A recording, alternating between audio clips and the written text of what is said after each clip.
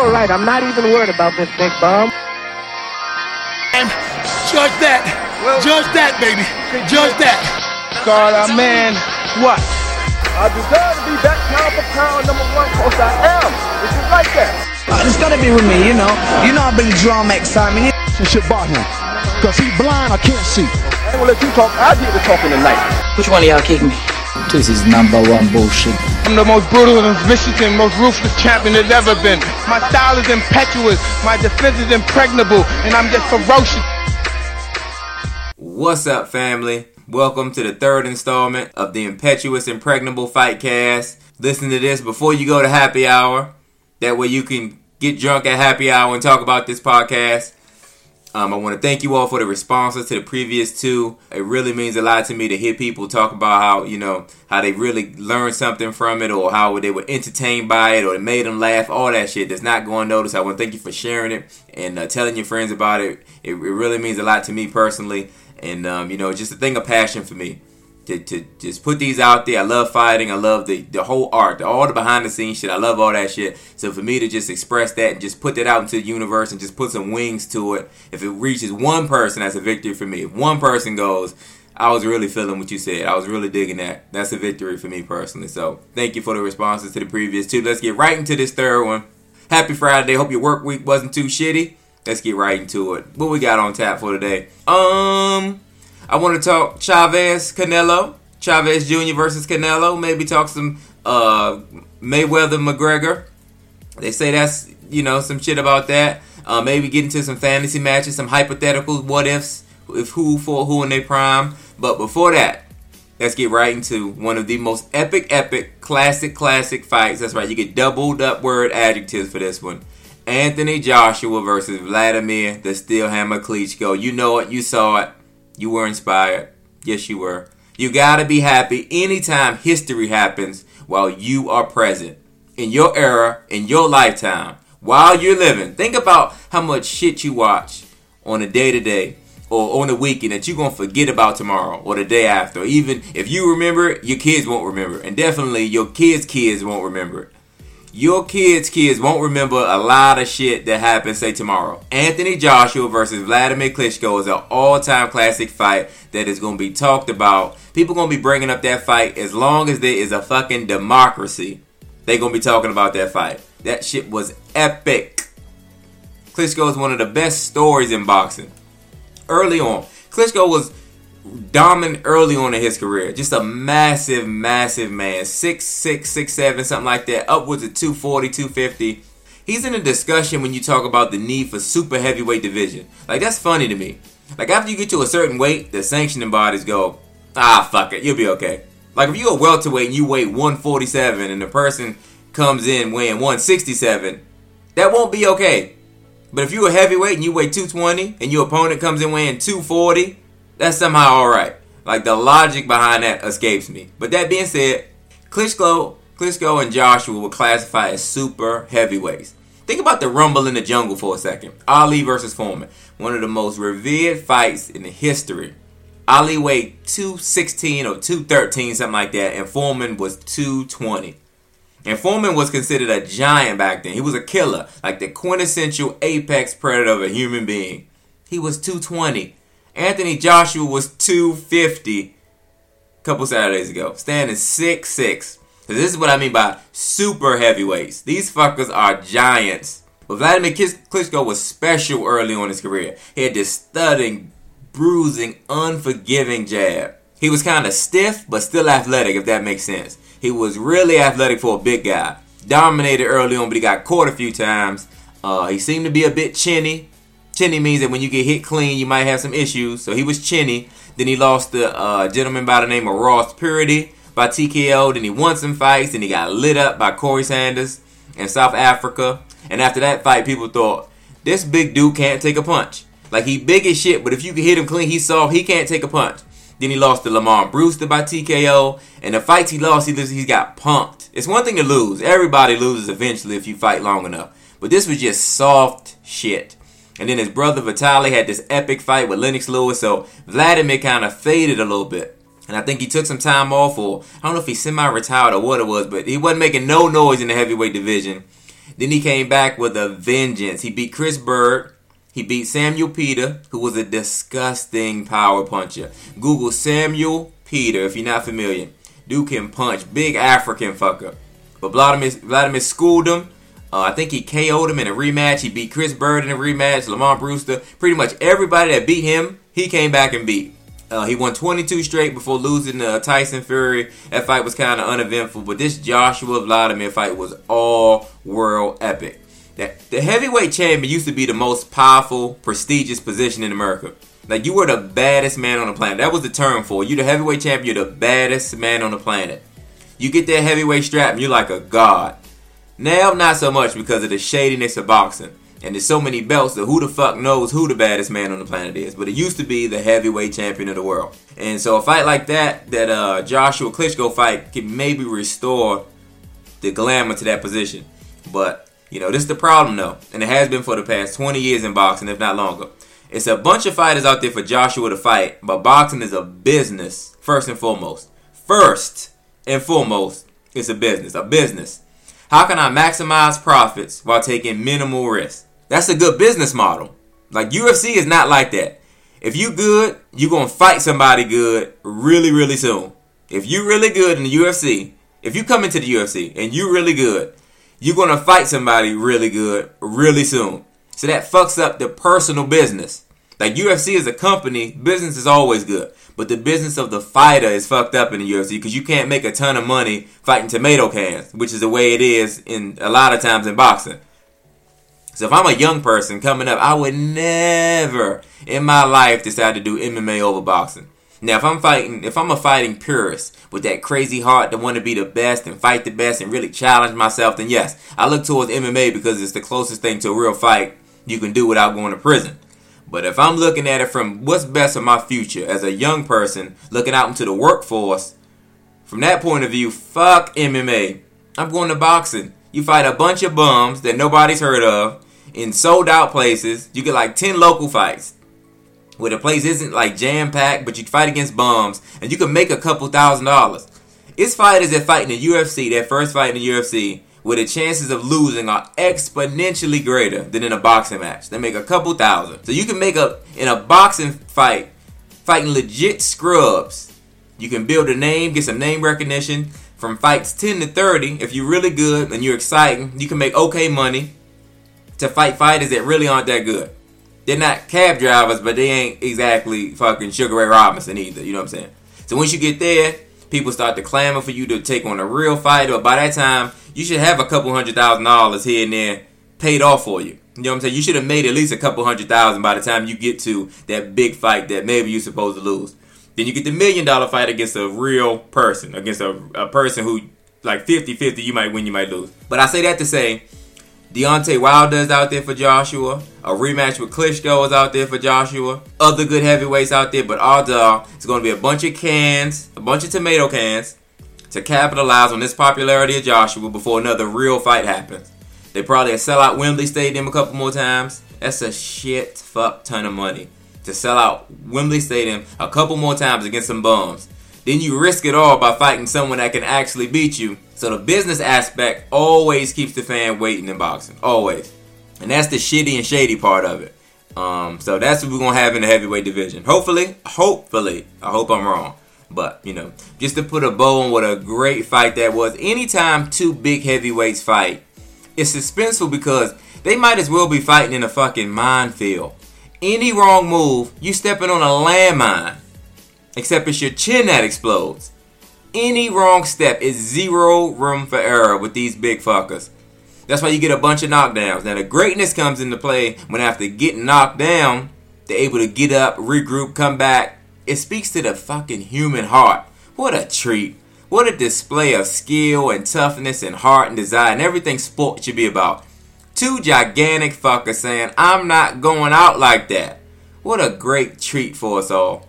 We owe them a debt of gratitude for showing us what's possible within our own human potential. So shout out and salute Anthony Joshua and the living legend, the Vladimir the Steel Hammer Klitschko, and his wife for that great role she played in Heroes some years back. Save the cheerleader, save the world. Now on to a fight that wasn't so epic. Canelo Alvarez versus Julio Cesar Chavez Jr. So real quick, because Chavez Jr. doesn't deserve your time or my time, nothing about this fight was epic, and I mean nothing. But ironically, after the fight was over, they had this big extravaganza where they announced that Alvarez is fighting Triple G in September, which leads me to believe that a lot of powerful people with money invested in that fight would have been really unhappy to see Chavez Jr. win, which kind of speaks to the effort that he put forth in that fight. Again, I don't mind people not trying to win a fight. I don't mind people quitting or whatever they feel they need to do in the moment. But do that shit on your own time. Do it in the gym, on the street, on your own damn time. When I'm paying my hard-earned money to see a fight, then that's what I'm paying for. This was false advertisement. I should fucking sue. We all should fucking sue. I didn't pay for the fight. I didn't pay for it. So I can't sue. But if I did, I would want every dollar of my money back. Why is that not a thing that if I'm not a satisfied customer, I don't get my money back? These fucking promotions got all these damn stipulations and loopholes and contracts. How come they never say, this is going to be an amazing fight? Both fighters are coming to fight, and we want you to pay to see it. And because we're selling you on the fact that this will be a fight, if one of these guys shows up and doesn't fight, you'll be reimbursed. So check out the fight. It's a fight. I'm not paying my money for the result. I don't care what the result is. I'm paying for the fight. The fight. The in-ring action should be up to my standards if I fucking pay. I'm calling the Better Business Bureau about this shit. Not the Better. The Better Business Bureau about this shit. I got swindled. You got swindled. I got took. You got took. It was a sham. All I can say is sham. Wow. But I say that to say that the money fight wasn't about to get interrupted by Chavez Jr. So now we got Triple G versus Canelo, which people have been waiting for a while. Again, in boxing, you just wait and wait and fucking wait. Because it's good for the fighters in the long run, but bad for the fans. Like the Mayweather-Pacquiao thing, same thing. Exact same situation. Just not to this degree. Floyd and Pacquiao was just to the fucking, just off the chart, extreme bullshit. But, and Mayweather, coincidentally, speaking of waiting, he's the best businessman, one of the best, not the best, obviously not the best, but one of the best businessmen in the history of America. Not just boxing. Fucking America. Think about this as it pertains to the Pacquiao fight. Pacquiao fought De La Hoya in 08. 08. At that moment, everyone was a little bit before that. But specifically after he beat De La Hoya, everyone was like, you both are in the welterweight division. Let's make the fight happen. See, this is why you need a Dana White in boxing, because the fight would have been made that year or the next. What does Mayweather say? Mayweather says, thinking business first. I'm pretty sure I can beat this dude, because I'm pretty sure I can beat everybody. But the fight ain't big enough yet. Let it keep cooking on the stove. Pacquiao keeps winning and winning and winning. Still cooking on the stove. Everybody like me, you, your mama, everybody still calling for a fight. Mayweather's going. Physically, we both ready to fight, but financially, I didn't hear that ping on the oven yet. You know when you waiting on your food is done baking, and the oven goes ding. Floyd is waiting on the ding before he decides to fight. Then it's a hiccup. Your girl walks in the kitchen and turns off the fucking stove in the form of Pacquiao getting slept by a roided up, juiced up Juan Manuel Marquez. Floyd says, let it heat back up in the form of Pac-Man going on another win streak. And he does. And this time, I'm taking the fight right off the stove. Because if the stove is turned off again, I can't eat this food. So as soon as Pacquiao goes on another win streak, they make the fight. Finally, they fight. Floyd, if he would have fought in 08, when we all wanted it, he made $25 million for De La Hoya. So what would he have made for Pac-Man in 08? 30, 40, maybe 50 million? He waited, made us wait, which was offensive to us. Like, I was genuinely offended. I love boxing. I want to see the best fight. I want to see the best fight the best. And you're saying, fuck you, to me. So I'm offended by your lack of appetite, Floyd, to make the biggest fight possible. But humans want what we want. We go on feel, not on logic.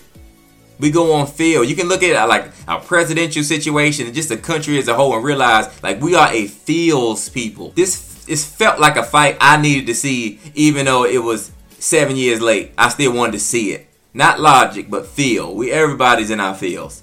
So finally Floyd says it's big enough he makes probably, after pay-per-view buys, $200 million in one night. How many people have made $200 million in one night? Not even a night. Floyd made $200 million for 36 minutes worth of work. So if he had fought in 08, when we wanted him to fight, he would have fought a fresher, more energetic Pac-Man with better speed and youth to his advantage. But he waited and minimized the risk while upping the financial gain by at least $150 fucking million. Again, as a fan, this shit is annoying because we don't care about the business shit. I want to see blood. We don't give a fuck that you made $200 million in one fight. I'm not seeing a dime of that money, so fuck yourself. Go fuck yourself. That's how most people feel. But at the end, this is the business. And this business, when that situation was top shelf, top of the food chain, and not only is he one of the best boxers in history, but also one of the best businessmen. And that wait and let it cook philosophy has been adopted by everyone in the boxing game. Canelo and Triple G been ready to go. What HBO say? Let's wait. Let's let Triple G get a couple more HBO dates.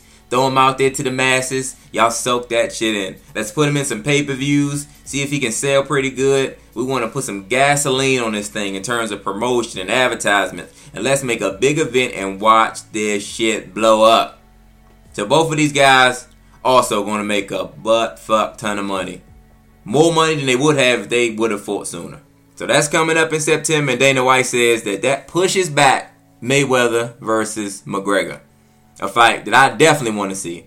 I want to see the spectacle and shit show that is the glitz and shits of a big event like Mayweather-McGregor. I have to. I have to watch a fight like that. That's what I call it. Glitz and shits. They can pay me to adopt that as a theme of the fight. I'll charge a nominal fee. You can put that on the banner. Glitz and shits. I think for sure the fight is taking place. I think they were waiting this long because I don't think it's because of McGregor's baby. I think they giving him some time to work on exclusively hands. He's been MMA. You can't. He's too many disciplines. McGregor has been engulfed in, so they're giving him time, months, to work on just hands, exclusively hands. Obviously that's what they're doing. They're trying to get him as good as he can, get him as sharp as he can before he steps into the fight. You know the fight is going to happen. This is America. There's only one true religion in this country, just one, and it's money. All other religions are spiritual in name only because most people believe in certain things, certain principles that should govern their lives, but they don't live by them because no sane person would. How many Christians fornicate? How many Muslims eat pork chops? I mean, these are things that you're not supposed to do, so says your religion. But I'm spiritual. I'm not crazy. I'm not going to not have sex until I'm married because it's written in some old book. Come on, Jesus, be fucking rational here. So I say that to say that the one true religion in this country especially is the dollar bill. Dollar bill, yo. People live by the tenets of their money. So if it makes a shit ton of money, then it's happening. So this fight is definitely happening. It's just a matter of when. And one thing that intrigues me about this fight, because I really love Conor's approach to fight. See, Conor's personality rubs people the wrong way because people act a couple ways towards boisterous, loud, flamboyant people. Certain people, they live vicariously through that person and say, you know, if I had the heart or the talent to do that shit, I would want to talk shit like that too. I just can't deal with the backlash that comes with it. So I'm going to just sit back and watch Conor and do. I'm going to sit and watch Conor do and say the things that I wish I could if I had been born a different human being. So that's one person. That's one philosophy. Then there's the person that says, fuck him. I don't like loud people. It's a way you go about fighting. You're a martial artist. You should be respectful, cordial to your opponent. You fight the fight. You try to win. But don't insult people. Show a little class while you're trying to kill people. Those types of people. So you got people on both sides of the fence. As always people on both sides of the fence of polarizing people. That's just the way it works. So Conor's mouth overshadows his fight skill somewhat. But more so, his mouth overshadows his fight brain, or fight IQ, I should say. When he talks about fighters, he's dropping jewels. Jules Santana's. It's top flight shit. I love the way he dissects fighters. You know, the way he talks about what they do in the cage, like he's a student of the game. So I'm interested personally to see how he breaks down Mayweather's style, because that's something I've always wanted about Floyd's opponents. I like to see some fighters, I like to see some behind the scenes stuff as it pertains to Mayweather's opponents and what the hell they were doing in training camp to prepare for Floyd Mayweather. You see after Floyd's fights, I mean, without fail, you see Floyd's opponents talking about he's faster than I thought he was going to be, or he has really good defense, or man, he's got quick feet. I'm like, duh. The fuck you think he had? You didn't know this before you stepped in the ring? Like, what are people actually doing in the camps? Like, they just look so lost. It's one thing to not know what's coming, but all these fights are on tape, so you would think at least someone would, kind of have an approach that is kind of, that would just seem like it would work better. Obviously this is easy for me to say on the outside, but I mean, you would just think that somebody would come up with at least a different game plan, something that hasn't been tried before. To me personally, it just seems like an ego thing to some extent, or maybe just a miscalculation of how well you can apply what you do as it pertains to imposing your will on your opponent. Like Bernard Hopkins. Bernard Hopkins is one of the best I've seen at doing his thing, but nullifying his opponent's game. Like in most combat sports, people go in there with the mindset of, I'm just do my thing. You hear this a lot. Fighters say, I'm not watching much tape on my opponent. I'm not worried about what he's doing. I'm focusing on my shit, and he has to worry about me. Nah. When you fighting Floyd, you better focus on what he's doing and how you can combat that shit. Like Bernard Hopkins is one of the best, and whatever your strength is, he takes that away from you. So he asked the question, how many black belt tools do you have in your toolkit? Like black belt tools, meaning the highest level of tools. For instance, if he's fighting somebody with a great jab, he makes sure you can't hit him with that jab. If your jab is your bread and butter, and you can't use it because his angles and movement have took that away, what is the next best thing that you're going to in the toolkit? That's why I say black belt tools. So your jab has been taken away. Your jab was a black belt jab, high level jab. What are you going to do next? Your right hand, your hook, are they as good as your jab? Are they black belt? Or are they white and blue belt level? You see what I'm saying? Because if they aren't, you're going to have a problem. So I think too many times people focus on doing what they do as opposed to taking away the other person's tools. You hear that a lot when it comes to picking fights. You hear the commentators say, well, who's going to win this fight? Well, whoever can impose their will. I think that's going to be the person to win. The person who can impose their will. I think we should hear more of whoever can stop their opponent from doing their favorite shit, but at the same time imposing their own shit. Sounds a lot better. That's the way I would put it. So I would put it like this. If I'm Jack and I'm fighting John, my thought process is not to go into the fight with the game plan of being better at Jack than my opponent is at being John. The focus is how can I take away the one or two things that John likes to do and turn John into Craig. Let's see John fight as Craig. Can you do that while I'm still being Jack? I'm going to turn you into Craig, John. If that makes sense. Did you like that? I kind of muddied up and puzzled you, fucked it all up. I like that. The best example to me for this imposing will is Bhop in Muay Thai. Bhop Pramak, legendary Thai fighter. If you're not familiar with him, please bless your life and YouTube him. Jesus may have come back already in the form of Bhop. Buakaw, Bhop. He does not care what you do. He doesn't stop anybody from doing anything in the fights that I see. If you can punch, you can punch Bhop. If you can kick, you gonna kick Bhop. If you can clinch, you like to clinch, you can do all that shit to Bhop. He don't care. He's gonna be better at being him than you are at being you. So while you do whatever it is you like to do, he's gonna keep coming with an endless swarm, a fucking barrage of all limbs, throws in the clinch. Eventually people just fade.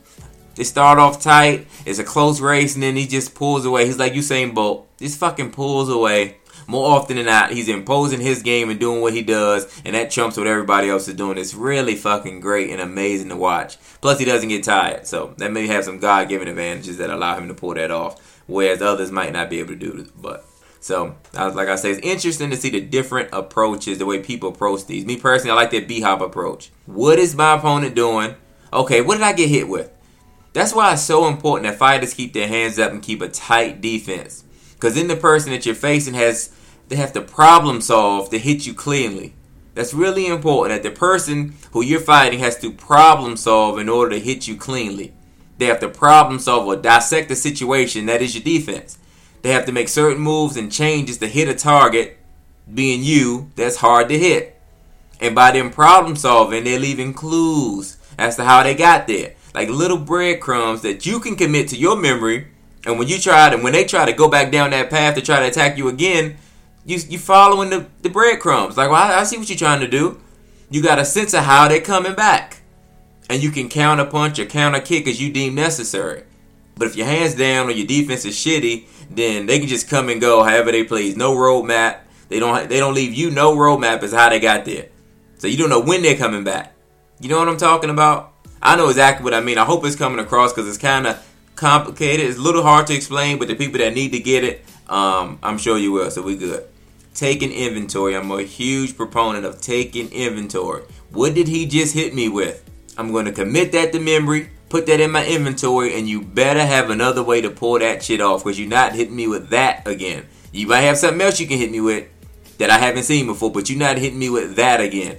Okay, it's just like in football when people do football plays and somebody call a running play, a halfback counter or something. Like you better have something else because you just showed me the counter. So when you line up in a formation that looks like the counter, I'm ready for a counter. So you better have something else. So you just hit me with that hook followed by that kick. You better have something else because you're not hitting me with that combination again. Inventory. And fighting is such a mental game after you get in shape. Let me repeat that. Fighting is such a mental game after you get in shape. Fighting is all mental. It's a great saying. But first, before I say that, I want to say that if you're not in shape, nothing matters. Fighting is all mental after you get in shape. If you're not in shape, then nothing is effective because you're in survival mode. And it is no taking inventory in survival mode.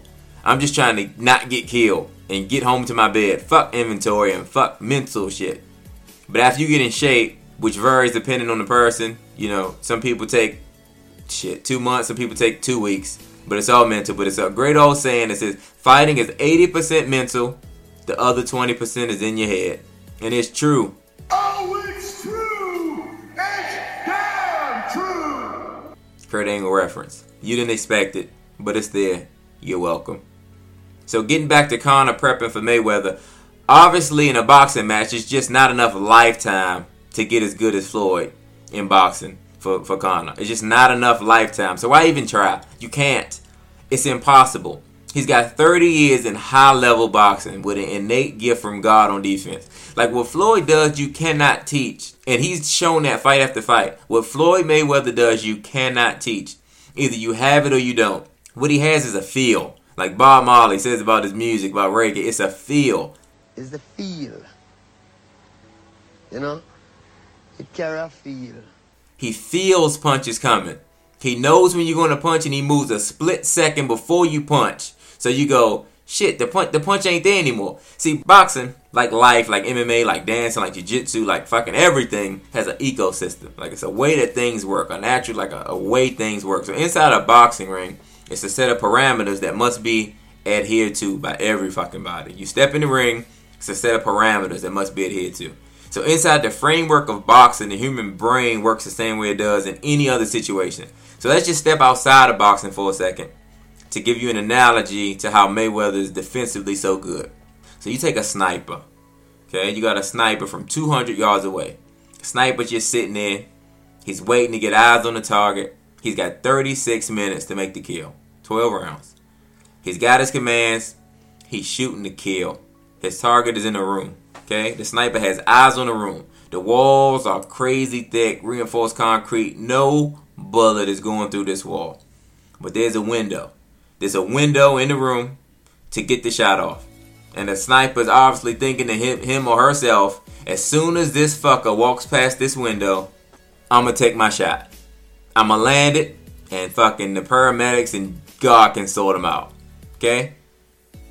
Mayweather never walks past that window. He never walks past that window. So the sniper's going to wait and wait and wait to take the perfect shot, the open shot. But if the target never walks past the window, in 12 rounds, 36 minutes, the sniper leaves. Mayweather wins. That's boxing. Why didn't the sniper take the shot? Because his brain never said, here's our chance, let's take it. So getting back to the ecosystem of boxing, it's a certain way that most people move. It's a certain sequence that most people punch. It's a certain sequence that most people, the way they punch, the way they defend, everything. But it's something before that. It's something before that. It's something before the moves they make. It's trippy shit. Have you ever seen this movie called The Quick and the Dead with Russell Crowe, Sharon Stone, Leonardo DiCaprio, all the A-listers? Great movie. If you've seen the movie, if you haven't seen the movie, it's like a modern Western movie. And they got these shootouts at high noon, like most Westerns, or some shit like that. So when the clock strikes 12, you either quick or you dead. Pretty simple. The movie's called The Quick and the Dead. So it's a part in the movie where Sharon Stone, I believe it was, she was about to have a gunfight at 12 o'clock. And so they sitting there, they're going to draw at 12 o'clock. And Russell Crowe says to her, listen for the clock. Before the long hand hits the 12, like a half second before that, the clock makes a noise. So you know that it's about to hit 12 and you can be faster than the person who goes at 12. So if you know what to look for, you're going to be faster than the person who doesn't. She's looking and listening for the noise before the 12. So if I'm watching you, it's a certain way your shoulders and feet look before you jab or you cross or whatever. Mayweather sees that and he's going to move before the clock hits 12. So the sniper's just going to wait for Floyd to walk past that window, and Floyd never walks past the fucking window. And to walk past the window is another way to say he never gives the sniper a clean shot to shoot him. He's always behind the wall of concrete, moving his feet, moving his shoulders, moving his head, whatever it is. You watch a recent interview on Boxing Hype or Boxing Scene, one of those, with Andre Berto, and he talks about what it was like fighting Floyd. It's really interesting, but yeah.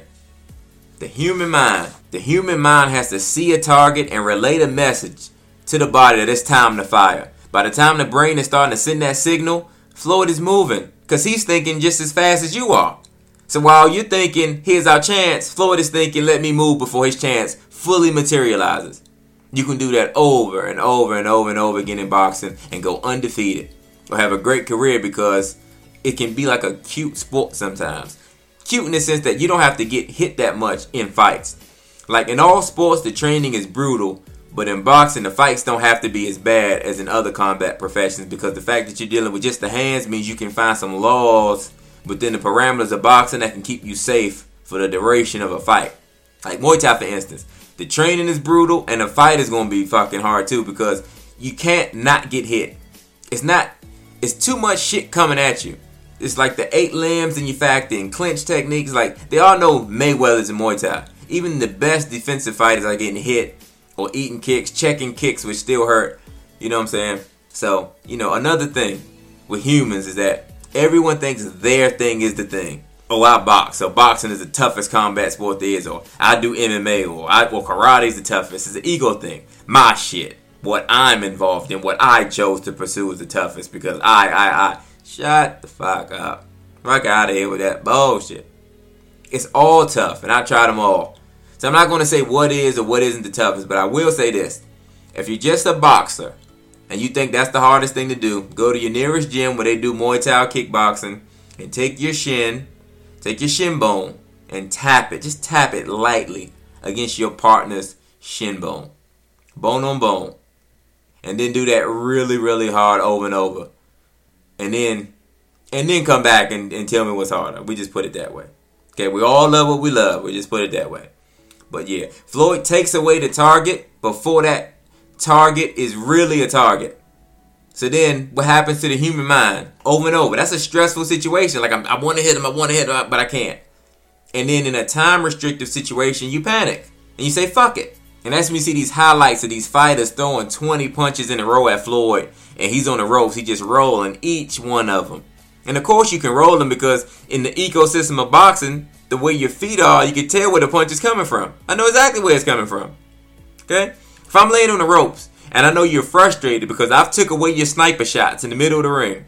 Okay? I didn't walk past the window in the middle of the ring. When we get to the ropes, I know you're thinking, holy shit, this is my chance. I think he's walking past the window. Let's fucking go for it. And Floyd just rolls from left to right. He knows what's coming. He knows the sequence. The ecosystem of boxing. Jab, cross, hook, left hook, body, head, hold for a little bit. Body, jab, hook. Ref step in. Nothing landed. Now I'm tired. Floyd might as well been in a fucking rocking chair when I had him on those damn ropes. Every Floyd fight, you can see the frustration with the snipers when he doesn't walk past the window. But every so often, Floyd will walk past the window like he did in the Shane Mosley fight. Shane threw a left to the body. Floyd walked past the window to address the body punch and left his chin exposed and got rocked. Did the stanky leg for a little bit. Shane is an all-time great champion, /fighter, /sniper. So Floyd walked past the window and got popped. It wasn't a kill shot though, but Shane landed it. Floyd didn't walk past that window again for the rest of that fight. It's amazing to watch, especially if you know what you're looking and listening for. The Quick and the Dead. Check that movie. Gene Hackman is in it too. He's a great actor. Sidebar. So I say that to say I'm really excited to see Conor's approach. What the hell is the game plan? Who's he bringing in to help? What is the person saying to him that he's bringing in? Has the person fought Floyd before? Is the person void of all ego and able to accept the fact that Conor is overmatched? I want to know what the fuck is going on. Is Freddie Roach helping him get ready? If so, he should stop that right now. No, and I mean 0 blue blood, stalwart, legendary boxing trainers need to be helping Conor. None. No Freddie Roaches or Teddy Atlases or Nacho Bursteins or any trainer that's done one trainer of the year. You need someone outside of the ecosystem of boxing. You need someone with fresh eyes. Mayweather's a fucking cold case. And you need a new detective with fresh eyes to come in and look at that fucker to try to solve this case with a different approach. An old trainer's going to walk Conor down a traditional boxing path. Mayweather's the king of that mountain, and his boxing IQ is probably higher than all the trainers. All those trainers who try to train fighters to beat Floyd, his IQ is better than all of them probably. Easily, probably. I'd be bringing in some karate guys, some Greco-Roman wrestlers, anything but traditional boxing shit. Traditional boxing, Conor's going to get worked. Probably stopped in 8 or 9 rounds. I did a what-if breakdown on If the Fight Happens. Just check that out on YouTube if you want to see it. It's good. I like it. I made it for you, so watch it when you get a chance. So yeah, that fight is coming up soon. So I didn't get a chance in this episode to get into the hypothetical matchups, but I will next week, I promise. Everybody always talks about Ali. What if Ali versus Tyson? I'm going deep into that one. Mayweather versus Tommy Hearns. What if? Maybe Prime GSP versus Prime Anderson Silva. Want to talk about steroids in MMA. And whatever else you guys and gals want to talk about. The final fight scene of Rocky 1. I did a breakdown of that fight. It's technical but comedic too at the same time. More comedic than anything. So I'm going to do a fight breakdown of Bloodsport next. Or maybe Kickboxer. Some olden time great Van Damme movie. All that. So, thank you so much. So happy you took the time. I hope you got some jewels out of here. A couple of the plots I was trying to get into are really intricate. So listen to it twice, 3 times if you're entertained. And just hit me up. I can go into it in detail for you some more. So, again, thanks for taking the time. Hope you learned something. And as always, I hope you were really, really entertained. Till next time, keep your chins tucked. Pivot on your hook. Impetuous Impregnable.